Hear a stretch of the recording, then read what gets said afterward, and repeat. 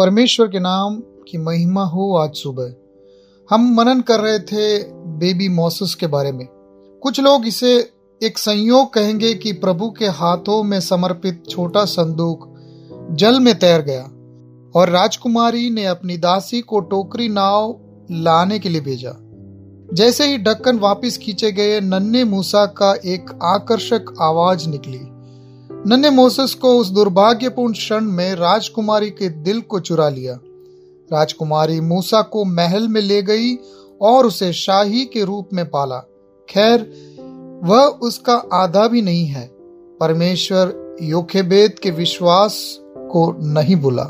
चूंकि उस समय कोई पीडियाट्रिक फैसिलिटी या लैक्टोजन का फॉर्मूला और बोतलें नहीं थी, प्रभु ने राजकुमारी को एक अच्छी नर्स की सिफारिश करने के लिए मूसा की बहन मरियम का इस्तेमाल किया।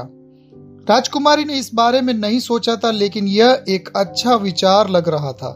तो जैसे कि यहोवा परमेश्वर कर सकता है, उसने बच्चे मूसा को उसकी असली मां के साथ फिर से जोड़ा और उसे उसकी देखभाल के लिए भुगतान भी मिला।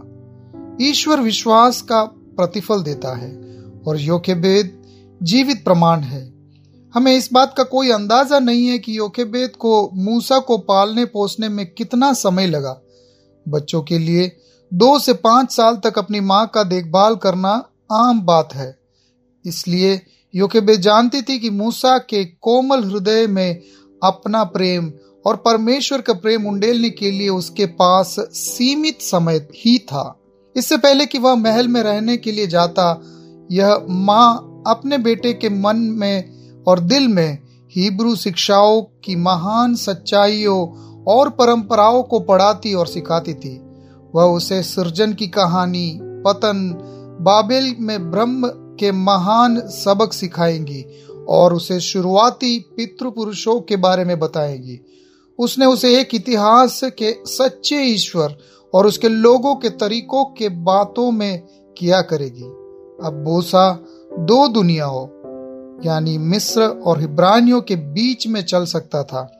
उसने युवा मूसा को समझाया कि क्यों इब्री गुलामी में थे और गुलाम थे। उन्होंने उनके युवा हृदय में और मस्तिष्क में महानता के बीज बोए। आने वाले वर्षों में ये बीज महानता में अंकुरित हुए। एक दिन योखेबेद के घर यह आदेश आया होगा कि मूसा को राजा के महल में जाना चाहिए। जब उसे दूर ले जाया जा रहा था, शाही वस्त्र दिए जा रहे थे, तो वह जरूर रोई होगी। फिर भी मूसा की मां जानती थी कि परमेश्वर का वचन कभी व्यर्थ नहीं लौटता। उसका बेटा परमेश्वर के वचन की शुरुआती किताबें भी लिखेगा। योखेबेद का विश्वास उसके जीवन भर मूसा के साथ रहा। वह एक लेवी था और लेवी प्रार्थना में विश्वास करते थे। मूसा को एक ईश्वरीय प्रार्थना करने वाली मां का आशीर्वाद मिला था। वह आज यहाँ सभी माताओं के लिए एक आदर्श है। परमेश्वर आपको इन वचनों से आशीष दे। आमीन।